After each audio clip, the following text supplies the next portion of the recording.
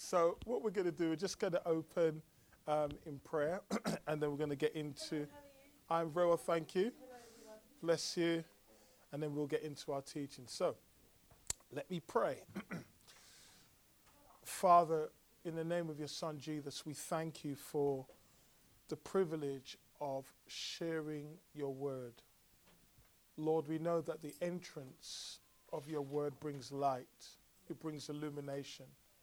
Father, we are in need of revelation. And we pray that during our time together that your Holy Spirit will do the work that only he can do. In Jesus' name, amen. Well, if you just open your Bibles, please, to Acts 10. And we're going to read a familiar text. Acts 10. And we're going to read from verses 36 to 38.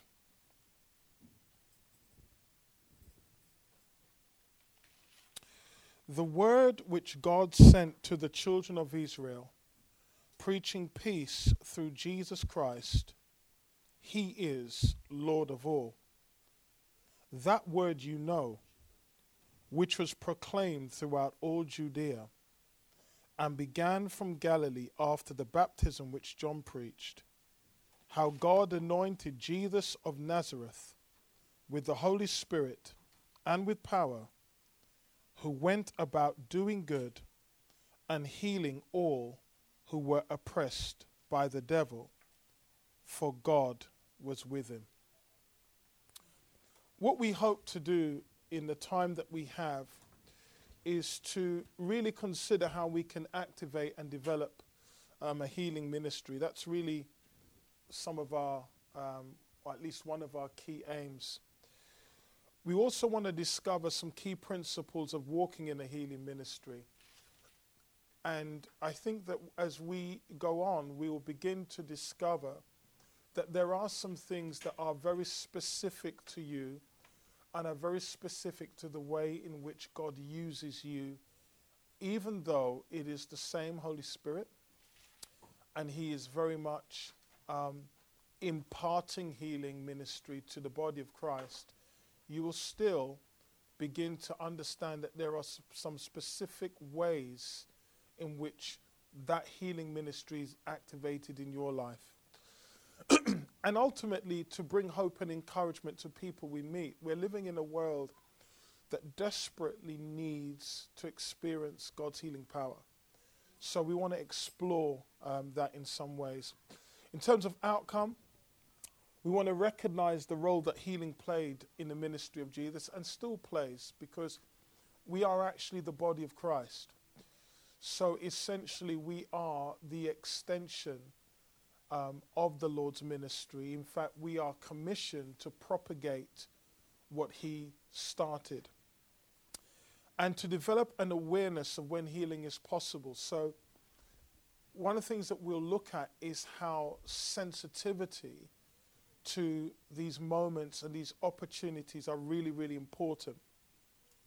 And lastly, over the next 2 days, to identify a form of healing that already is probably present in your life. One of the incredible things about all ministry is how much God actually brings out by way of revelation rather than impartation. What I mean by that is that sometimes we may go to God and say, God, I want you to give me a healing ministry, but through him opening up your eyes, through revelation, you start to discover, wow, that gift and that ability has been there probably for many, many years, but through accurate knowledge and wisdom, it actually comes to the forefront. So, we want to, in the time we have, make some what I call basic assumptions, okay? And 1 Peter 1, 2-4, I think is really important for us to look at. So if we can just turn to 1 Peter chapter 1, verse 2-4, and forgive me for kind of speeding along, because there is a lot that we want to get through. So 1 Peter 1, 2-4, It says, elect according to the foreknowledge of God the Father, in sanctification of the Spirit, for obedience and sprinkling of the blood of Jesus Christ. Grace to you and peace be multiplied. Blessed be the God and Father of our Lord Jesus Christ, who according to his abundant mercy hath begotten us again to a living hope through the resurrection of Jesus Christ from the dead, to an inheritance incorruptible, undefiled, that does not fade away, reserved in heaven for you.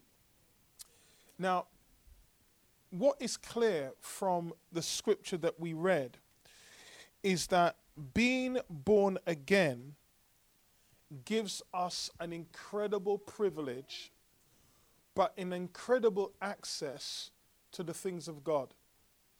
There are things by virtue of relationship that we have inherited. And the one thing about an inheritance is that it means that someone, in terms of lineage, has paid the price for you to receive it. So when it comes to a healing ministry, the thing that is really, really crucial is for us to understand that through the atonement of Christ, which we'll look at in more detail, we have received these spiritual inheritance, these spiritual attributes that enable us literally to act like him. I also want to just read to you briefly 2 Peter chapter 1, verse 2 and 3, and it's similar discourse. It says, grace and peace be multiplied to you in the knowledge of God and of Jesus Christ our Lord, as his divine power has given to us all things that pertain to life and godliness, through the knowledge of him who called us by glory and virtue. Please listen to this one, loved ones. Verse 4. By which have been given to us exceedingly great and precious promises, that through these you might be partakers of the divine nature. What an incredible promise. In other words, by being born again, and one of the kind of translations for that phrase, being born again, suggests being born from above. So by being born again, by being born from above, by being born again from a different realm, from the kingdom of God, from the heart of God, we now have the ability to partake and to be partakers of the divine nature. So what am I trying to suggest to you? That when you start to move in healing, when you start to move in ministry, it is a reflection of the divine nature. When you look and you see the way Jesus touched people's lives, brought healing, brought hope, that was a reflection of the divine nature. So every time you move in the miraculous, you are partaking of the divine nature. It is a supernatural experience. And as I said, through the atonement, we have access to that inheritance, and we have the rights through Christ to be partakers. Now, let me put it to you in another way. If I prepare a meal for you, and you come and eat that meal, and hopefully you enjoy it, you would be called a partaker. You didn't prepare the meal, you didn't cook the meal, and quite frankly, you can't actually take credit for the meal, but you are partaker of the meal. And that's the way in which we need to consider when we start talking about a healing ministry, that we didn't create that healing ministry. We didn't die to release that healing ministry to the body of Christ, but because of grace and through his knowledge, we are partakers. And that is why Peter consistently says throughout his teachings, grace and peace be multiplied to you. Grace and peace be multiplied to you. Because without grace, many of these gifts can become an abuse. And what happens is that the more that you grow in grace and the more that you grow in knowledge, is the more effective you will find ministry. So, going on from here in terms of basic assumptions, I just want to lay a bit of a foundation today. It is clear for us that healing is a part of the atonement of Christ. And this is really important. There are people within the theological field who believe that healing in this context is no longer relevant. They believe that it was only for the time of the apostles. But why this is such an important principle is that if healing is part of the atonement and you are saying that healing stopped during the time of the apostles, then it would suggest that the eternal efficacy of the blood of Jesus also stopped during the time of the apostles, which would mean anyone after the time of the apostles could not be saved.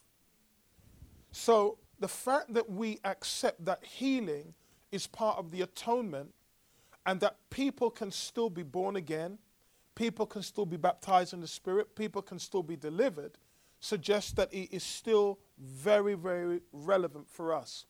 Now, there are just three things about the atonement, what I call the atonement principle. Number one, it implies reconciliation. So one of the objectives for healing and one of the objectives for the whole atonement of Christ is to reconcile man back to God, to bring people in. Imagine that you are a fisherman and you've got a hook and you cast your hook out, and once you know that the line starts to move, you know you've made contact and you reel them in. That's very much about the whole thing of atonement. That what Christ wanted to do was bring man back to himself. The second thing about atonement is that it's explicit through action. If you're talking about atonement, there has to be some action involved. So when we talk about healing over the next couple of days, yes, it might be implied that it means reconciliation. But for it to be realized, it demands action. And the third thing is the act of amendment. The act of amendment. There's something that needs to be corrected. There may be something that you observe in someone's life or in your own life, and you just sense in your spirit that God wants to correct that. And that's one of the beautiful things about the healing ministry, that when you are moved with compassion, you're often moved because you see something that needs to be corrected. You see something that by the power of God can be actually amended. But we know that God is ultimately the healer, and I don't think there's anyone in here that would dispute that. So, in terms of understanding God's perspective on health, it is really important that we try to extrapolate from the Bible the different words that are used in response or in connection to healing. Okay? So, we know in 3 John 1 verse 2, which is very, very familiar to you, the word health there is a Greek word called hugiano, which literally means sound health, or, very interestingly, uncorrupted health. Uncorrupted health. I would really encourage you, one of my heroes in terms of healing ministry is a guy called John G. Lake. You can Google him. And he made an incredible statement, and he suggested that sickness was small doses of death. Yeah? And I just think that, this Greek word where it talks about uncorrupted health, that if you continually expose yourself to corruption, over a period of time, something will be destroyed. So we know in terms of us as believers, you see, sometimes we see a demand, okay? You might be driving on the road and you see 4 people from your church who are at the bus stop. So you know that they need a lift. So there is a demand. But one of the things that you have to be aware of is capacity. And whenever you ignore capacity, then you actually bring injury. Okay?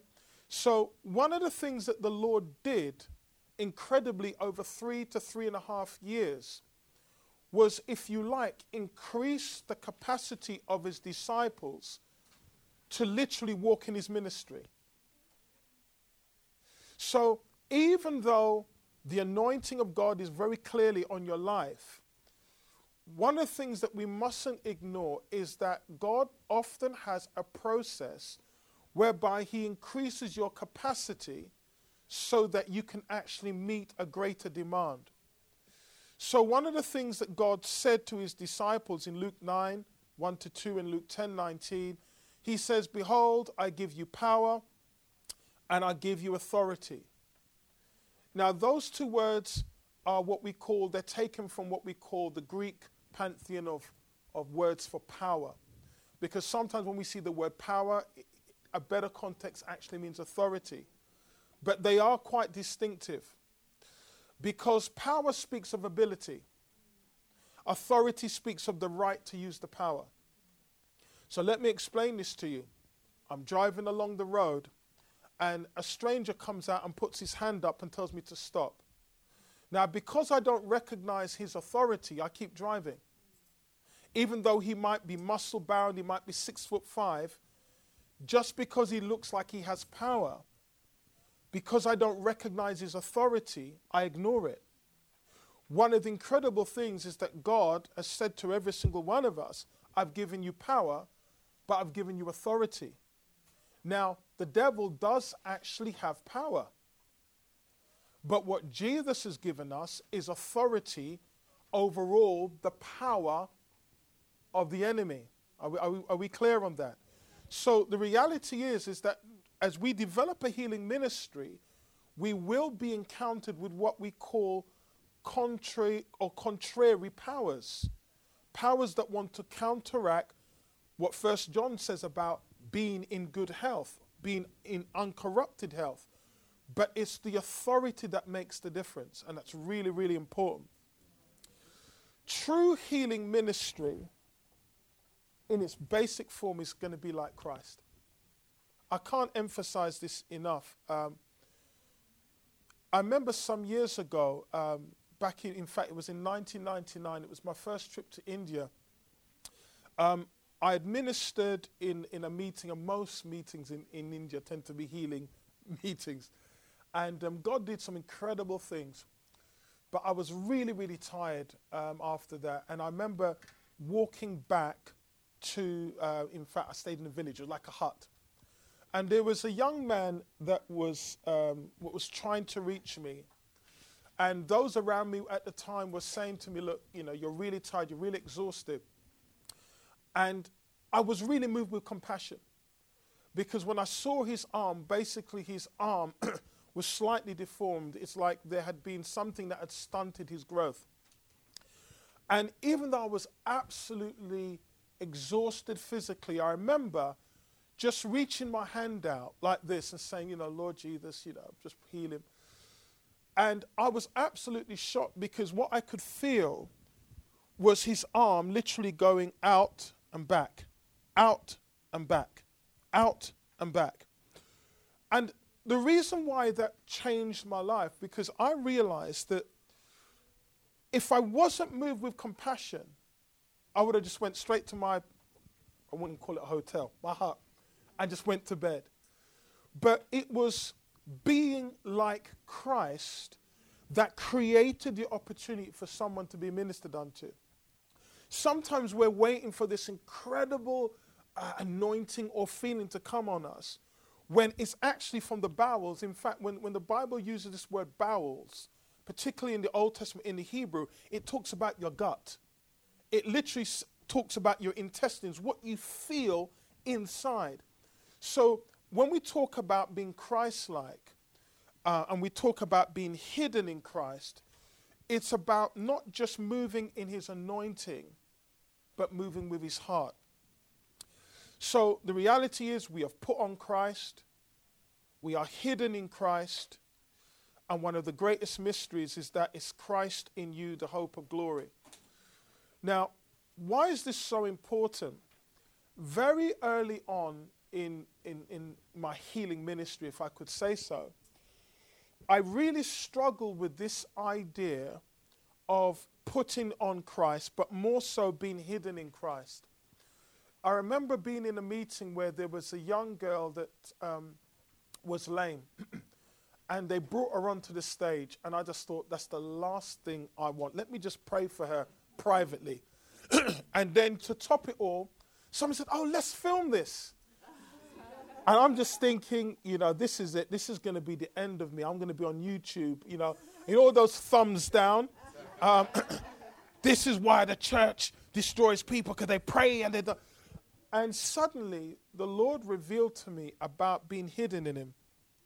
I was so concerned about my own reputation. I was so concerned about my own ability to bring healing that I'd forgotten that I was actually hidden in Christ. Now, this concept is so important because when you approach sickness, ultimately that sickness recognizes Christ. It recognizes Christ.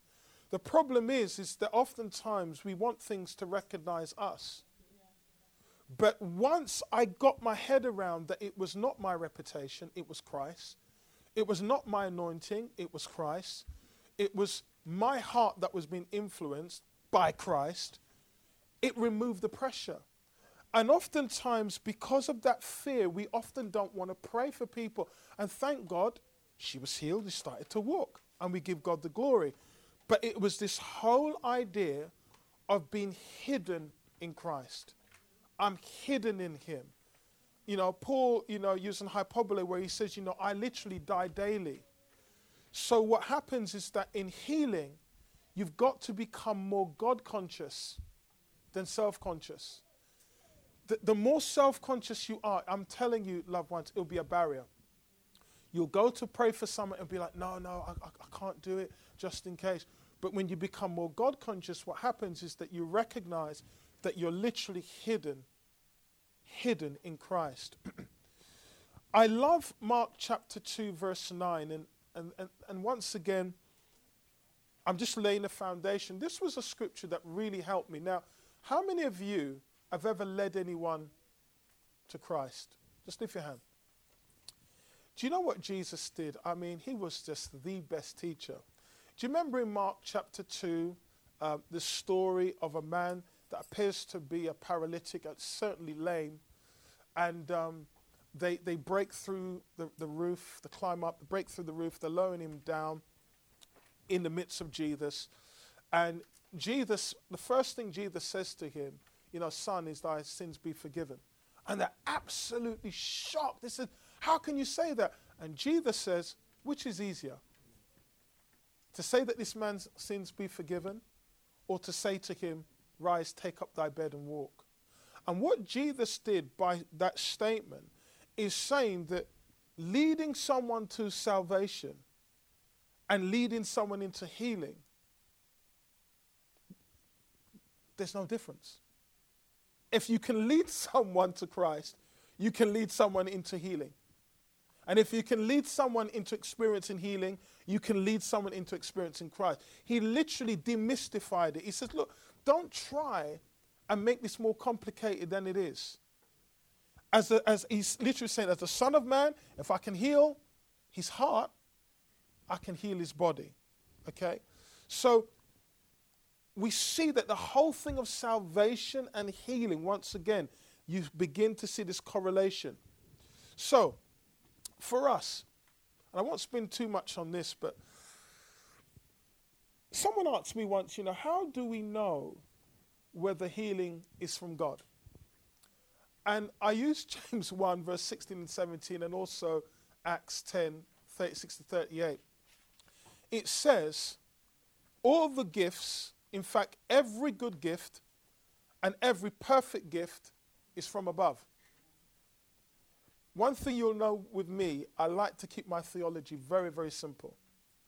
Jesus Christ was anointed and went about doing good. Even if you don't remember anything else in Scripture, know that when you are anointed, it's supposed to produce things that are good. So the reality is that when you observe sickness, you've got to ask yourself, is it good? When someone is suffering, when someone is impaired and limited in what they want to do for the Lord and maybe serve their family, you've got to ask yourself, is it good? Now, Romans 12 verse 1 extrapolates on that. It says that as believers, when your mind is renewed, in other words, when your mind is transformed, you'll be able to prove, that word prove literally means test, what is that good? Someone say good. Someone say acceptable. And perfect will of God. Now, let me put it to you this way. One of the biggest fallacies regarding sickness is that we don't put it through the Romans 12 verse 1 text. Now, this is going to shock you. There are some times where it may seem good for you not to be well. I knew you would all go quiet. David said, it was good that I had been afflicted. The problem is that we create a theology around, it was really good that I was sick because by me being sick, then I got closer to God. But is it always acceptable? Let's go a stage further. It may be times when you think, it's acceptable. I didn't really want to go work today. So at least I don't need to lie. That's good and it's acceptable. But it's that last word. Perfect. Is it really perfect? And I can challenge you to take any sickness scenario through the Romans 12 lens, and I can guarantee it will not pass the test. Is it really good? Is it really acceptable? And is it really the perfect will of God? And when you put it through that lens, you realize, no. Somewhere along the line, it falls over. Okay? So, the reality is, sickness is never defined in Scripture as being a gift from God. Okay? Scripture never confirms that God takes pleasure in the sickness of his people. It doesn't bring him pleasure. And how we know that sickness and disease is directly against the creative order, everyone say creative order, is because the Bible tells us that we were actually created for his pleasure. So the antithesis of this would be anything that doesn't bring him pleasure. In the same way, sin doesn't bring God pleasure. So the reality is that God has provided gifts so that through our bodies and through our life holistically, we can bring him pleasure. So he provides healing to counteract the incidences of sickness. Now, once again, another shocking statement. The Bible does not tell us we will never be sick.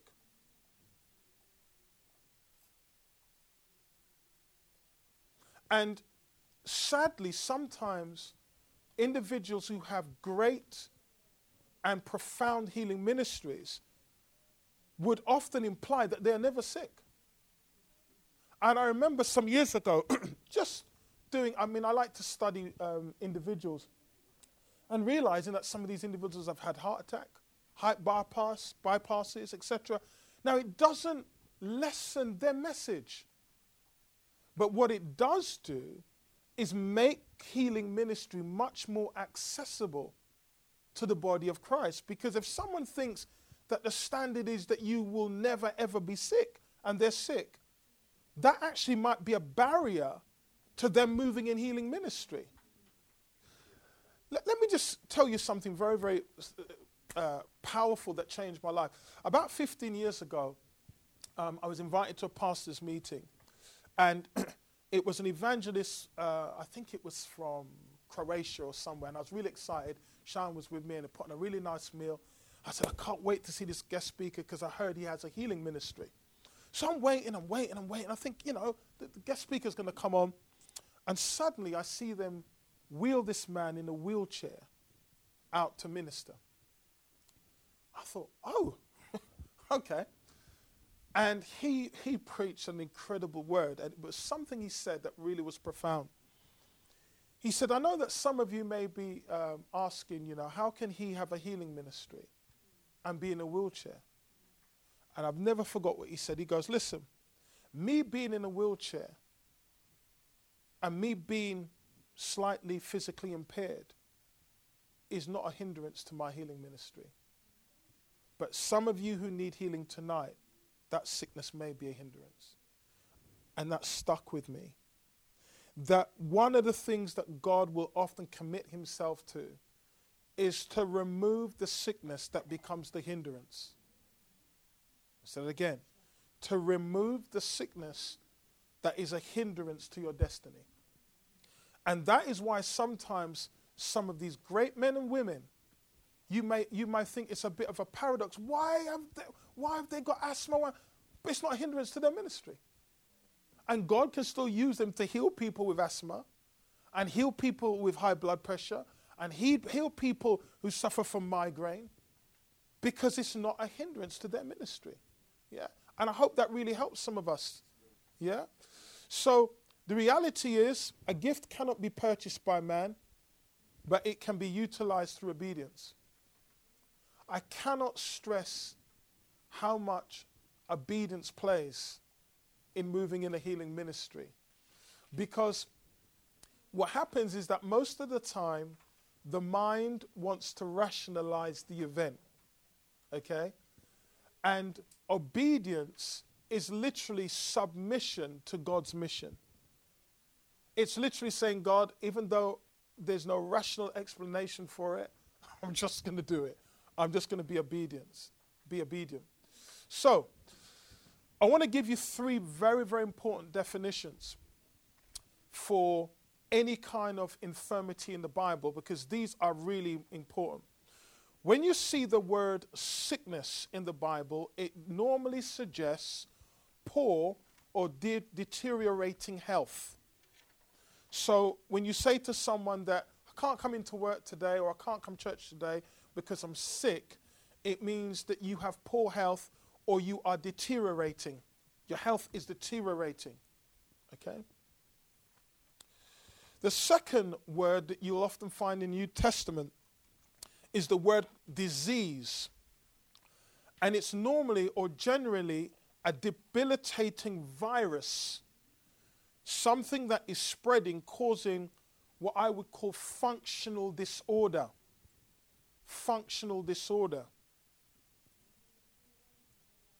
So we got sickness, which suggests deteriorating health, and we have disease. So something that is causing functional disorder. And this is a big one. The third one is infirmity, usually a physical impairment. So what we see through the ministry of Jesus is him addressing sickness where someone's health is not great, challenging and healing those that had diseases, so they had functional disorders, and someone who had physical impairment. Okay? Now, what you may find in your own life is that you may have an emphasis in a particular area. Okay? So let me just deal, for example, with sickness, deteriorating health. You may find that you have a propensity to reach people who are depressed, people who are sick mentally, have mental illnesses. And thank God that we live in a time where the stigma is being removed. But you may find that you are just moved with compassion, and you may find that through poems or through songs that you write, that it brings healing. You may also find, like someone like John G. Lake, that people who have functional disorders, that when you pray for them or you lay hands on them and they go and get a checkup, it could be diabetes, that they're totally healed. And there are others who have what we call more infirmities anointing, where people that may have a broken leg or a broken arm, and you lay hands on there and suddenly they're able to walk again. Okay? So it's just important for us to kind of look at those things. Now, without looking at your notes, how many recorded miracles were credited to Jesus in the New Testament? Unless you memorized the notes. Give me a number. 37. I did memorize the notes. What did I say about obedience? Anyway.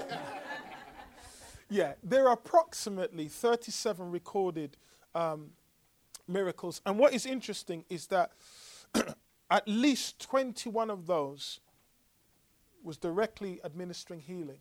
21.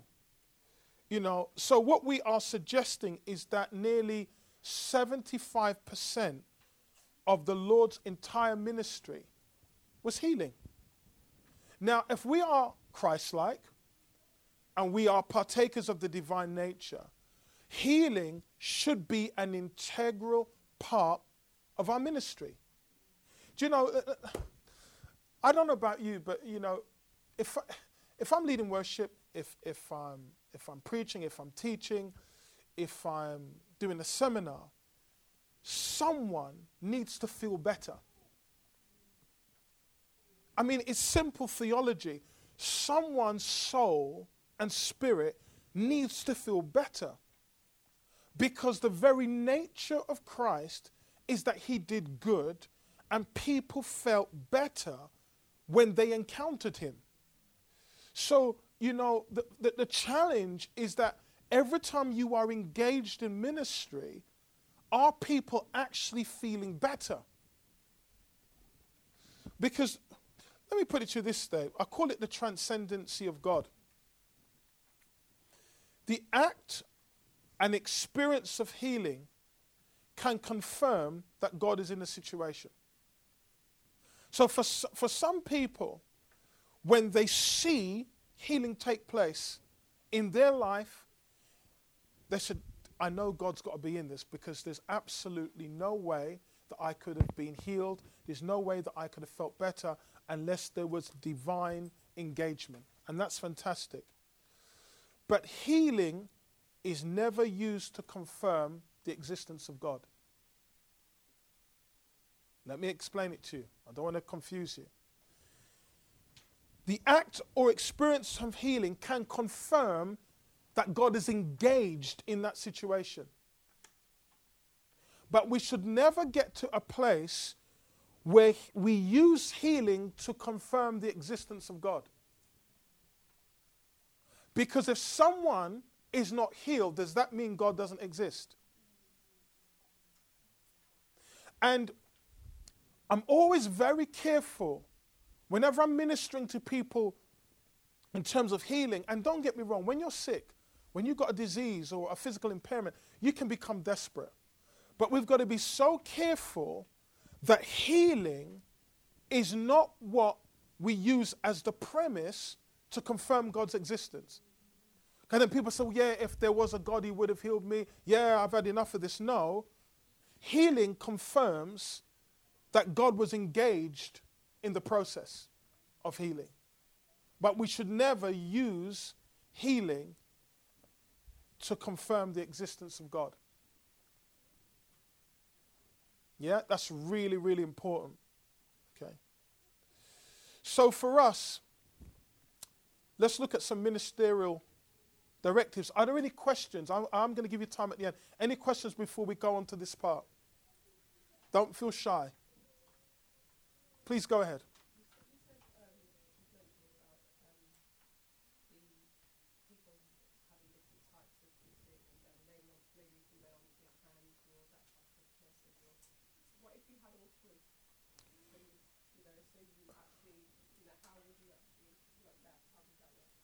we're going to look at this tomorrow, but that's a really good question. And what we're going to touch on tomorrow is how important word of knowledge and wisdom plays in the area of bringing healing, okay? Because sometimes through a lack of wisdom, we might administer or seek to minister something at the wrong time and or in the wrong way. So, for example, there may be a time when what God is saying, look, it's about dealing with disease. I know the obvious miracles because there's people in wheelchairs at the front, but right now what I'm saying to you, the word of knowledge, is that you need to pray that those individuals who have diseases are healed, and there'll be a directive in that. One of the biggest challenges you have individually is to not flow with what you're comfortable with. Because, for example, in my life, for some reason, people with back problems get healed regularly. And it's very easy for me to say, right, can't wait for the backs. And, you know, or could I just let you fall over and then heal you or something? But, you know, then the Lord said, no, it's about emotional healing. There are people that are troubled in their hearts and minds. So you need to release this word, and it's going to bring healing to their minds and their hearts. But hopefully we'll come on to that, yeah? Yeah, please. You touched on emotional healing just quickly. Is that number one, the sickness one? Emotional healing? It could fall into that. It could fall into because the reality is that the trouble in the mind is really the trouble in the heart. You know, in the realm of the soul, the mind and the heart, there's a correlation between them. You know, that's what the Bible says, as a man thinketh in his heart, so is he. You know, so you think, how can I think in my heart? Because it engages your mind. But it is a massive, massive area. I want to suggest to you that probably the biggest need for healing in the body of Christ is healing of the heart and the mind. Absolutely huge, because it's the area that is not, it's not ostensibly obvious. It's, you know, people walk in, we all walk in, we look great, but if there's troubling of the mind, you know, doctors tell you it eventually translates into the body. So it can cover all three. It could cover all three, yeah. Go ahead. No, don't apologize. Good, all good. You've mentioned earlier about how a sickness, if it's not a hindrance in your ministry, where God can take that hindrance off. So, for instance, with that Croatian pastor who was in the wheelchair, he said his sickness wasn't a hindrance. So, therefore, why was it like a thorn in the flesh? Is it something that he's been praying, you know, why wouldn't God take it away from him, even if it wasn't a hindrance? Right. Really great question. The thing about God, and particularly in the area of healing, I've had to accept, despite all the years of studying, I'm going to have to live with some mysteries.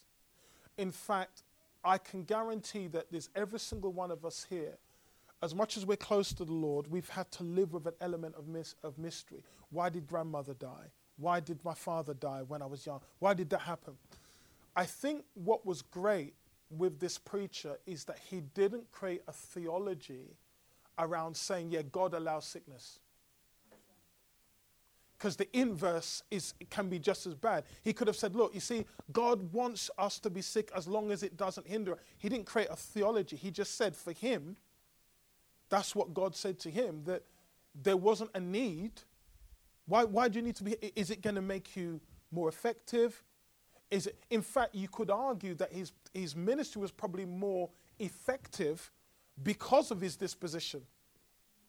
But what we don't want to do is create a theology and say, right, every time we're sick, let's just leave it there to see if it, you know. But what we do know is that God is totally committed to destiny.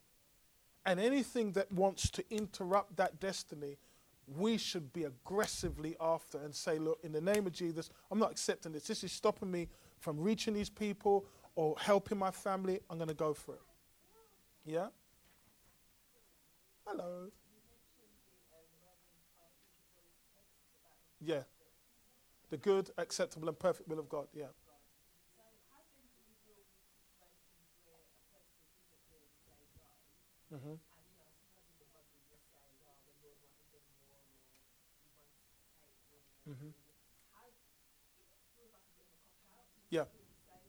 Yeah.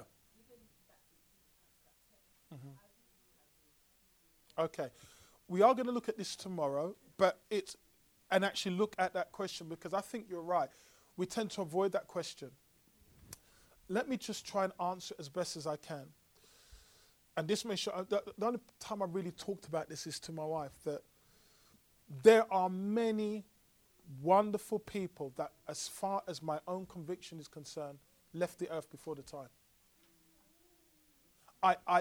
And this is just my conviction that, and I wasn't going to say, yeah, this was God's perfect will. No, there was just something in my spirit that said that person didn't have to go at this time. Similarly, I didn't want to change what I call the gold standard of Jesus. Because the gold standard of Jesus is so high, is that he healed them all. So what I don't want is that because in my own ministry I've prayed for people and haven't been healed, to suddenly change the gold standard of Jesus, to say, well, yeah, we need to make exceptions. No, I think that we always got to go for gold. Do you know, let me share this. It's a very, very strange example in answer to your question. I remember an American athlete, Michael Johnson, being interviewed. As you know, he's retired some time ago, multiple Olympic runner. And he said he noticed a difference between the American mentality and the British mentality.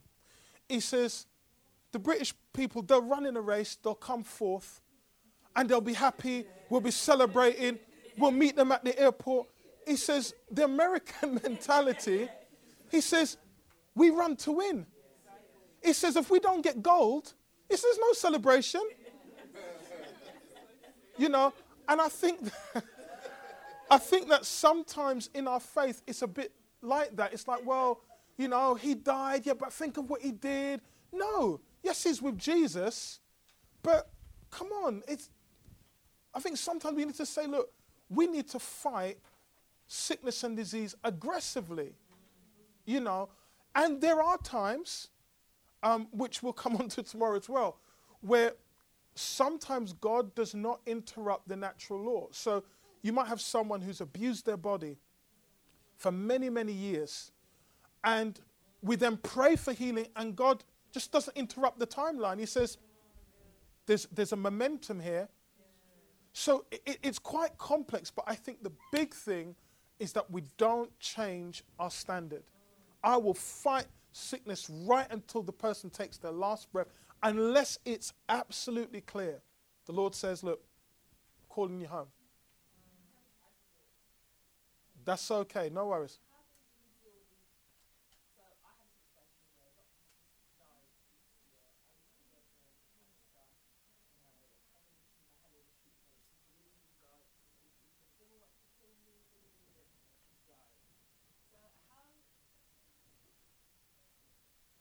It's very painful. It's very difficult. And as I said, I think that there are times, and I really appreciate you sharing that, it falls into the realm of mystery. We really don't know. But I think that it is commendable that she fought to the end. Because to not fight to the end is almost to suggest that it's okay. It's not okay. When you see the devastation her family, 11-year-old, where is the good? Where is the rejoicing? And I know we can extrapolate things from that, but I think it's something we should fight, because Jesus came on earth and he was anointed and did good. All good gifts come from God. The good, perfect good. This is not perfect, but there is a mystery, there is a sense that in the wisdom of God, he has an answer.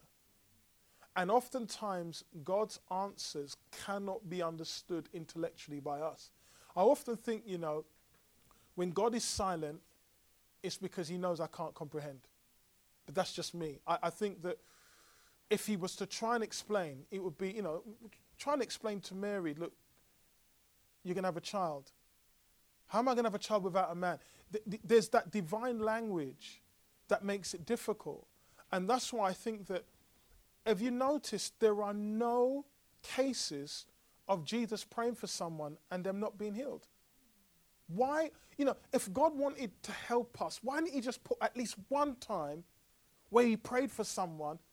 Even the guy that he touched twice, he still ended up being healed. Couldn't he have just put at least one time where someone went, and then we would think, oh, praise God, at least Jesus. No, because that's not his standard. His standard is my heart, my perfect will. I want my people to be in health. Amen. So, sometimes, in a fight, I don't know if you guys ever watch boxing, barbaric sport. Someone is injured. I don't know if you saw the David Hay fight. He had 5 rounds where he was injured.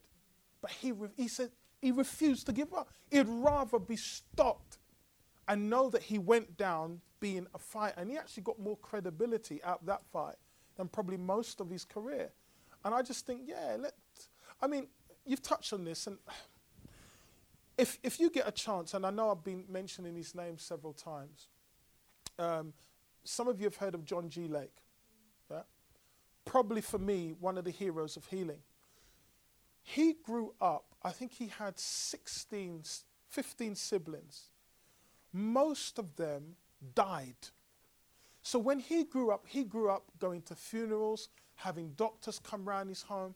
Then he gets married and his wife develops, I think it's tuberculosis, and he's been told that she's going to die. And you think, all of this, in fact, they thought it was actually a curse. But yet, he went on to have probably one of the greatest ministries in the 20th century. How can that be? How can you reconcile the fact that so many of his brothers and sisters died, but yet he had such a powerful ministry. As you know, he was into science. They put bacteria on his hand, and they saw it disappear. They saw it healed. But yet, his background, when you did his profile, so many people died around him. I can't explain that. But yet, God used him in a healing ministry. Yeah? Really good questions, and please don't feel bad about interrupting. So, let's bring part 1 to a little bit of a conclusion, then we're going to have a bit more of a question and answer time. Luke 10, verse 8 and 9. Very, very clear directives, okay? Jesus said, preach the kingdom. Heal the sick. I love this verse, because it says heal the sick. Heal the sick. It doesn't actually say it's optional. Heal the sick. Can you imagine being a disciple and being told to go out and heal the sick? Well, can't we just invite them to church? No, heal the sick. Can't we just pray for them? Heal the sick. Preach the kingdom, heal the sick. So what we can see, this correlation between preaching the kingdom and healing the sick. Okay? Somehow the kingdom, the message of the kingdom provides the environment for healing the sick. I'll let you into a little personal testimony. The first notable healing I ever experienced back in 1992 in East Africa, I didn't lay hands. All I was doing was preaching. And there was, it was incredible. There was a Muslim woman, because, it was in a village, so it's out, speakers, right across the village, people can hear. And there was a Muslim woman who heard me preaching about a man being healed from the scripture with a withered hand. And she was at the back, and she had the deformed hand. And while I was preaching the kingdom, she was healed. So she came forward. I was just shocked. To be honest, I was shocked. I didn't think I always thought, you had to call them out, give them a good shake, put their hands on them. She was healed because somehow the preaching of the kingdom provided the atmosphere to heal the sick. Okay? And we'll touch on this a little bit later. Well, I feel this very strongly because some of you also, even through worship, can create a kingdom atmosphere that brings healing. And we'll touch on that in a minute. So, Matthew 10:8 again. Heal the sick, cleanse the lepers. Let me go back. Sorry. Heal the sick, cleansed the lepers, raised the dead, cast out devils. And this is what Jesus says, freely you have received, freely give. I mean, doesn't Jesus make it sound so easy? It's like saying, what more do you want? You've received it freely, so give it freely. But this is the standard. Heal the sick, cleanse the lepers, raise the dead. Have you noticed that so many times in the life of Jesus, when people were healed, it totally changed their lives? It wasn't just a cosmetic thing. It changed their mindset. Because ultimately, healing needs to point to Christ. And I just love the fact that, you know, so many times when people were healed, they say, oh, we want to follow you, Jesus. Who are you? Blah, blah, blah. Because healing doesn't necessarily mean they're saved. And what is incredible, there is no inference here that you should only heal those who are believers. He says, heal the sick. And there are times when God will say, look, that person absolutely hates me, go and heal them. That person doesn't even believe in me, go and bring healing to them. That person talks about you, go and bring healing to them. That person hates church, go and bring healing to them. Heal the sick. It says you've received it freely, so don't put a price on it. Don't put a criteria on it. So, what did Jesus do when faced with sickness? I've got 5 minutes and then we'll have a bit of a question time. He preached the kingdom. And he healed every sickness and disease among the people. Whenever he was faced with sickness, he preached the kingdom and he healed every single sickness and disease among the people. And in Matthew 9, verse 37 to 39, his heart was, I wish I had more people that did that. I wish I had more people that were committed and passionate about healing all manner of sickness and disease. I wish, in fact, pray to the Father that there'll be more people who are not put off by the disease because they can see the heart. They're not put off by the infirmity because they can see the potential. I remember some years ago, and this was before people really understood AIDS. I went to pray for someone, and I had a team with me. It was in Africa. I had a team, and they said, look, this woman's dying. And when we went into the house, I don't know if you can relate to this. You could smell death. And I remember the team that I had said, oh, I ain't going in there. She's got AIDS, ain't going in there. And it was really heartbreaking. She literally just left on the bed.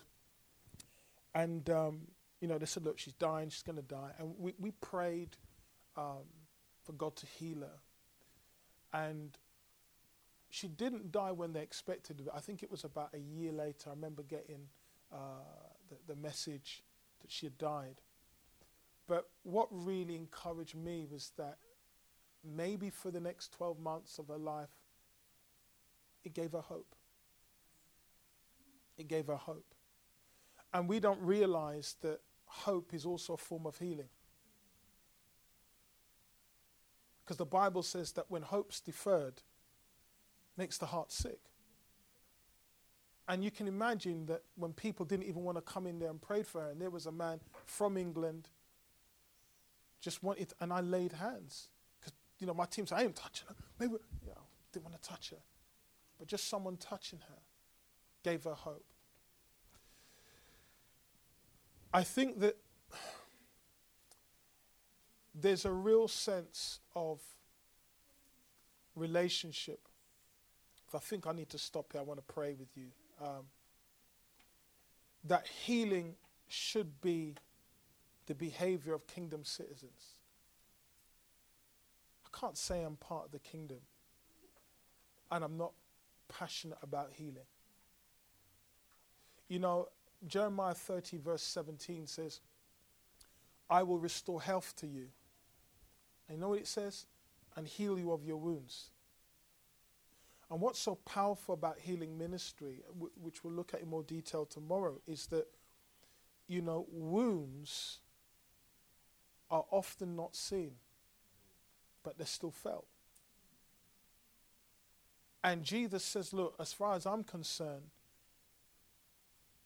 if you are going to be a partaker of my divine nature, I'm concerned about your wounds. I'm concerned about the fact that you have an impairment. I'm concerned about your mind. I'm concerned about your heart. I'm concerned about the things that trouble your spirit. And I just believe that so much would be achieved if every single one of us were conscious of our potential to walk in a healing ministry. Let me just say this last point. The reality is, for me, the starting point and the continual point and the ending point is partnership with the Holy Spirit. Healing, or bringing healing to someone's life, is not something that you should say, look, I want to do this for God. Sometimes when I do seminars like this, they say, yeah, I want a healing ministry because I want to do this for God. The reality is, divine partnership is what we do with God. It changes everything. Because if you're doing it with God, that God's saying, look, you can't be more passionate than me to get this person healed. Come and join me. Because sometimes it can feel like, God, look, I'm standing in front of this person. I know that they're troubled in their mind. Can you come and join me?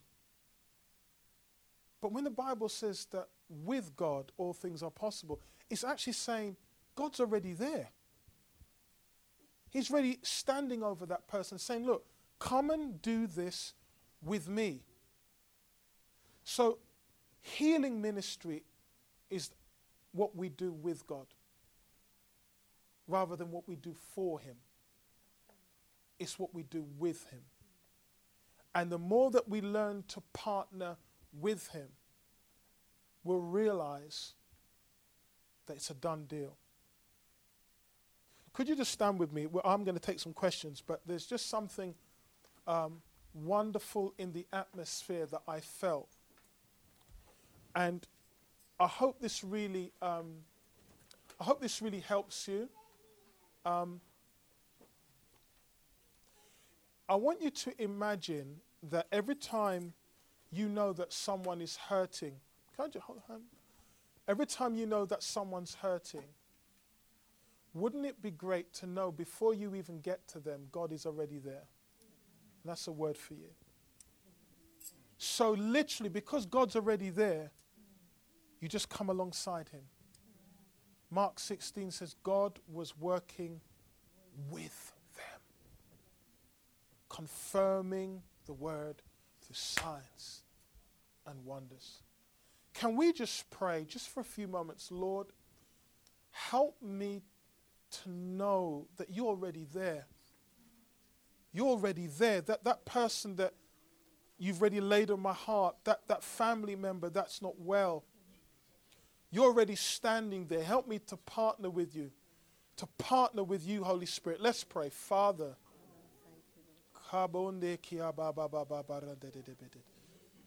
Oh, there is a strong healing anointing in this room.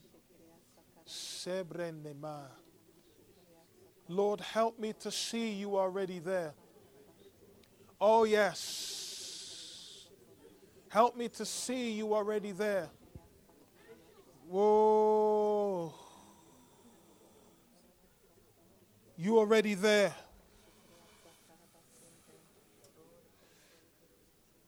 Rando manda nene manda. You're already there.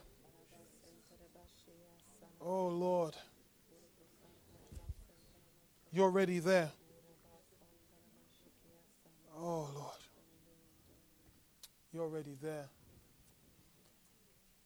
Does anyone here have any respiratory problems, any asthma problems? I felt that very strongly at the beginning. I just want to pray for you.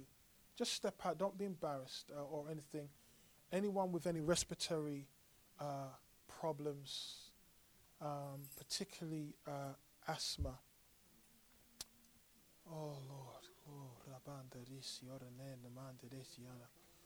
Can you guys just help me? Let's just pray in the Spirit if you can. This is all about Jesus. Thank you for being so honest. Jesus, Father God. Yeah. Father, we take authority over every respiratory problem. Father, open up an airway right now. Open up an airway, Lord, that will improve breathing in Jesus' name. Father, just thank you that you are a mighty healer. Father God, I just take authority right now over every respiratory problem. I command the airways to be made whole. Father, improve breathing right now supernaturally in the name of Jesus. Lord, as she take deep breaths, Lord, let there be a flow of your spirit in the name of Jesus. Father God, you sent your word and you healed them. Father God, I just thank you. Oh, Father, I just command every respiratory problem to be made whole in the name of Jesus. Father, open up his airways right now. Bring complete healing, Lord. Improved breathing in the name of Jesus. Whoa. Father, we thank you in the name of Jesus. Lord, we come against every hindrance that this respiratory problem has brought to this woman of God's life. Father, sovereignly. Oh, yes, Lord. All of the triggers we come against, Lord, we pray for wisdom. Reveal to her, Lord, everything that would be a trigger to every respiratory problem. And right now, Lord, give her a taste of the future. Lord, let her breathe in like never before in the name of Jesus. Oh, thank you, Father. Thank you, Lord. Lord, we just thank you in the name of Jesus. You sent your word and you healed them. And Lord, I just speak right now that every respiratory problem, every asthmatic problem will go in Jesus' name, Lord. Bring healing. Lord, let those lungs just be cleansed right now. Every infection, Father, we bless you. We bless you. We bless you. We breathe in your air. Lord, we just thank you in the name of Jesus that, Father God, you are the air we breathe. And we thank you in the name of Jesus for supernatural intervention. Father God, we command every single sickness and disease to go in the name of Jesus. Everything that would inflame his respiratory problems, go. In the name of Jesus. In the name of Jesus. Oh, thank you, Lord. Thank you, Lord. Thank you, Lord. Father, Father, Father, Father, Father, Father, Father. Everything, Lord, that might be hereditary in the area of his breathing, we take authority right now in the name of Jesus. Lord, let there be an immediate change in his respiratory system. In the name of Jesus, Lord, let him breathe like never before, without hindrance, in the name of Jesus. Father God, let the wind of your spirit flow through him right now. Flow through him, Lord. In Jesus' name. In Jesus' name. In Jesus' name. In Jesus' name. Jesus' name. Someone going to get some water? Yeah. Jesus' name. In Jesus' name. In Jesus' name. Thank you, Father God. Lord, I thank you, Lord, that you have touched her today. I thank you, Lord, for her sensitivity to broken hearts. And I pray in the name of Jesus that, Lord, you will ignite her spirit like never before. Give her a passion. Give her a passion, Lord, to see the sick healed. Especially, Lord, the emotionally downtrodden and the emotionally broken. Lord, may the anointing of your spirit rest on her today. In Jesus' name. Amen. Amen. You may be seated. I've got time literally just for 5 minutes of questions. So feel free to share or to ask any questions.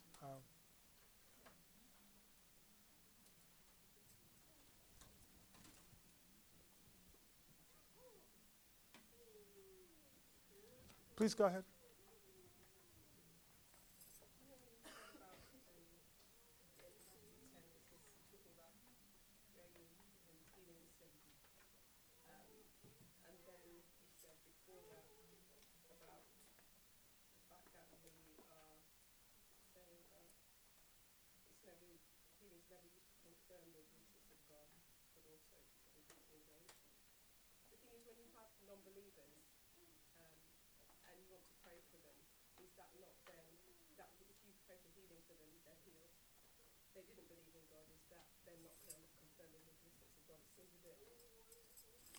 What I'm suggesting, now let me try and clarify.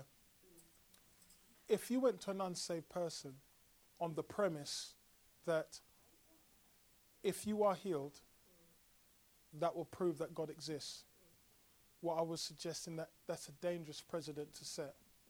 Because if they're not healed, does that mean then that God doesn't exist?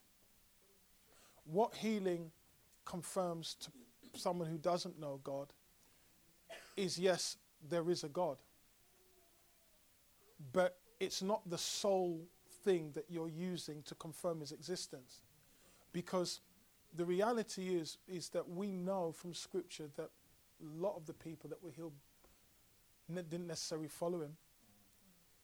But what it did, what they can never deny, is that God intervened in their life. There are also people that have been healed and still will turn around and say, I don't believe in God. But oftentimes, and it's not normally from the Christian point of view, we can feel pressured to say, look, okay, I'm going to prove to you that God exists. And you are going to be healed of that cancer. The danger of that is that, yes, if it happens, fantastic. But if it doesn't happen, that person then is going to leave with the directive that you've said, the outcome of this prayer or the outcome of your health is directly related to whether God exists or not. But what if you don't say that? You actually literally just go and you pray for healing. People don't believe, but they... That's absolutely fine. But even for ourselves, I never have God in a position where if I don't get the desired outcome, it changes my perspective of who he is. Because the inverse can be that, Lord, I need you to show me that you are omnipotent, you are all powerful. And God, if you just do this, then I'm telling you, my faith is going to go sky high. I will walk with you. And once again, it's almost putting God on trial to say that if you don't, I mean, you probably heard this message preached because it's a good message to preach from.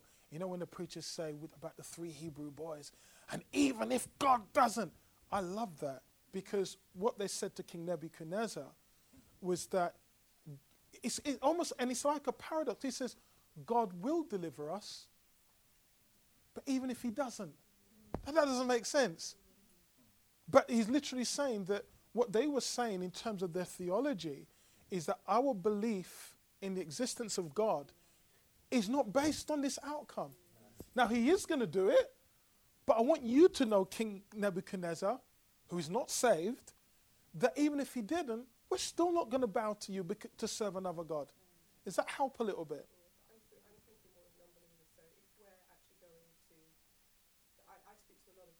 Yeah. God, and then they don't believe in God. Yeah. They do not believe Yeah. in God. There's no existence. As far as they're concerned, God doesn't exist. I pray for them for healing, so emotional healing, that I'll speak to them about different things, and they will definitely the presence of the Lord. Yes. I will speak to them and talk to them and say it is the presence of God, basically. And people on their deathbeds who have not literally believed in God, but then because of healing, then they begin to believe in God, that maybe there could possibly be a God. Absolutely. Don't get me wrong. All signs and wonders, there's a reason why they're called signs. Because they point to God. But it's a bit like, let me I don't know if I'm giving a good example. When I was driving up here, I saw a sign for Derby. But the sign isn't Derby. And even if there were no signs, Derby still exists. Does that make sense? But I can't deny that the signs help me to get to Derby. They help me. But in their own existence, the signs are a bit of metal. Does that help a little bit? So what you're doing is absolutely right, because what they are seeing are signs. But what you're not doing, which is great, you're not saying, look, I know your arm's broken, and if it's not healed, then you can join with everyone else and say there's not a God, But there are times, as I said, we'll look at this tomorrow, through word and knowledge, God will say, like Elijah, right, let the God who answers by fire be the God that you serve. But remember that I said, like when I gave the example about the meal, let God prepare the meal. And then we just partake with what he spread. If I set the premise and said, right, every single person in here, if they're not healed, then I'm not a man of God, then you'd probably stone me. Unless God puts that in my spirit, then do you know what? I'm hidden in Christ. This is nothing to do with me. This is him orchestrating this, releasing this word. But what I'm not going to do is put God on trial to say, if it doesn't, and if it does, That help a bit? Yeah. You mentioned earlier about in worship how you can create Yes. Yeah, we're going to look at this tomorrow. Yeah, you want me to expand it? I mean, I can expand a little bit now. That's all right. We'll just time warp. I've got 1 minute. There is something, and once again, it's a bit of a mystery. The one thing that seems to happen in Scripture is that God honors people and he honors places. And because of him honoring places, he honors atmospheres. So, for example, you go to Jerusalem, there's an atmosphere there. Certain people, when there's revivals in cities, they go into these cities, they jump on a plane, like when there was a Toronto. There's something connected between atmosphere, people, and places. The incredible thing about worship is that it sanctifies places. It's almost as if, when the Bible says, hallowed be your name, it sanctifies, it prepares places that makes miracles easy. It's if I was to put it in another term, it's almost like if there's a veil, we know there are heavenlies. Worship, prayer, giving, all those kind of things, it's like it reduces the veil. The veil between heaven and earth becomes so thin that it's like things just drop out so easily. It's like when Jacob was asleep and he says, hold on a minute, the Lord was in this place and I didn't know. But listen to what he says. He says, this is like the gate of heaven. It's like things are happening. And I think that's the incredible potential for worship, that it creates an atmosphere that makes these things easier. Because think about it, true worship has one object, Jesus. So in an environment, people are more God conscious. In an environment of worship, people are more God conscious than self conscious. So that is what makes worship so amazing. And when we hit it, most of the major healing evangelists, they'll always have serious worship before they administer to the sick, because it makes it easy. Yeah. All right, ladies and gentlemen, it's been a real privilege. Tomorrow we'll go part 2, hopefully, but God bless you. I do appreciate. Just let you know, tomorrow there's a few CDs that are there of me, unfortunately, and my wife has written a book called Business Pearls. So tell you a little bit more about that tomorrow. But go and enjoy your lunch, and see you tomorrow afternoon at the same time.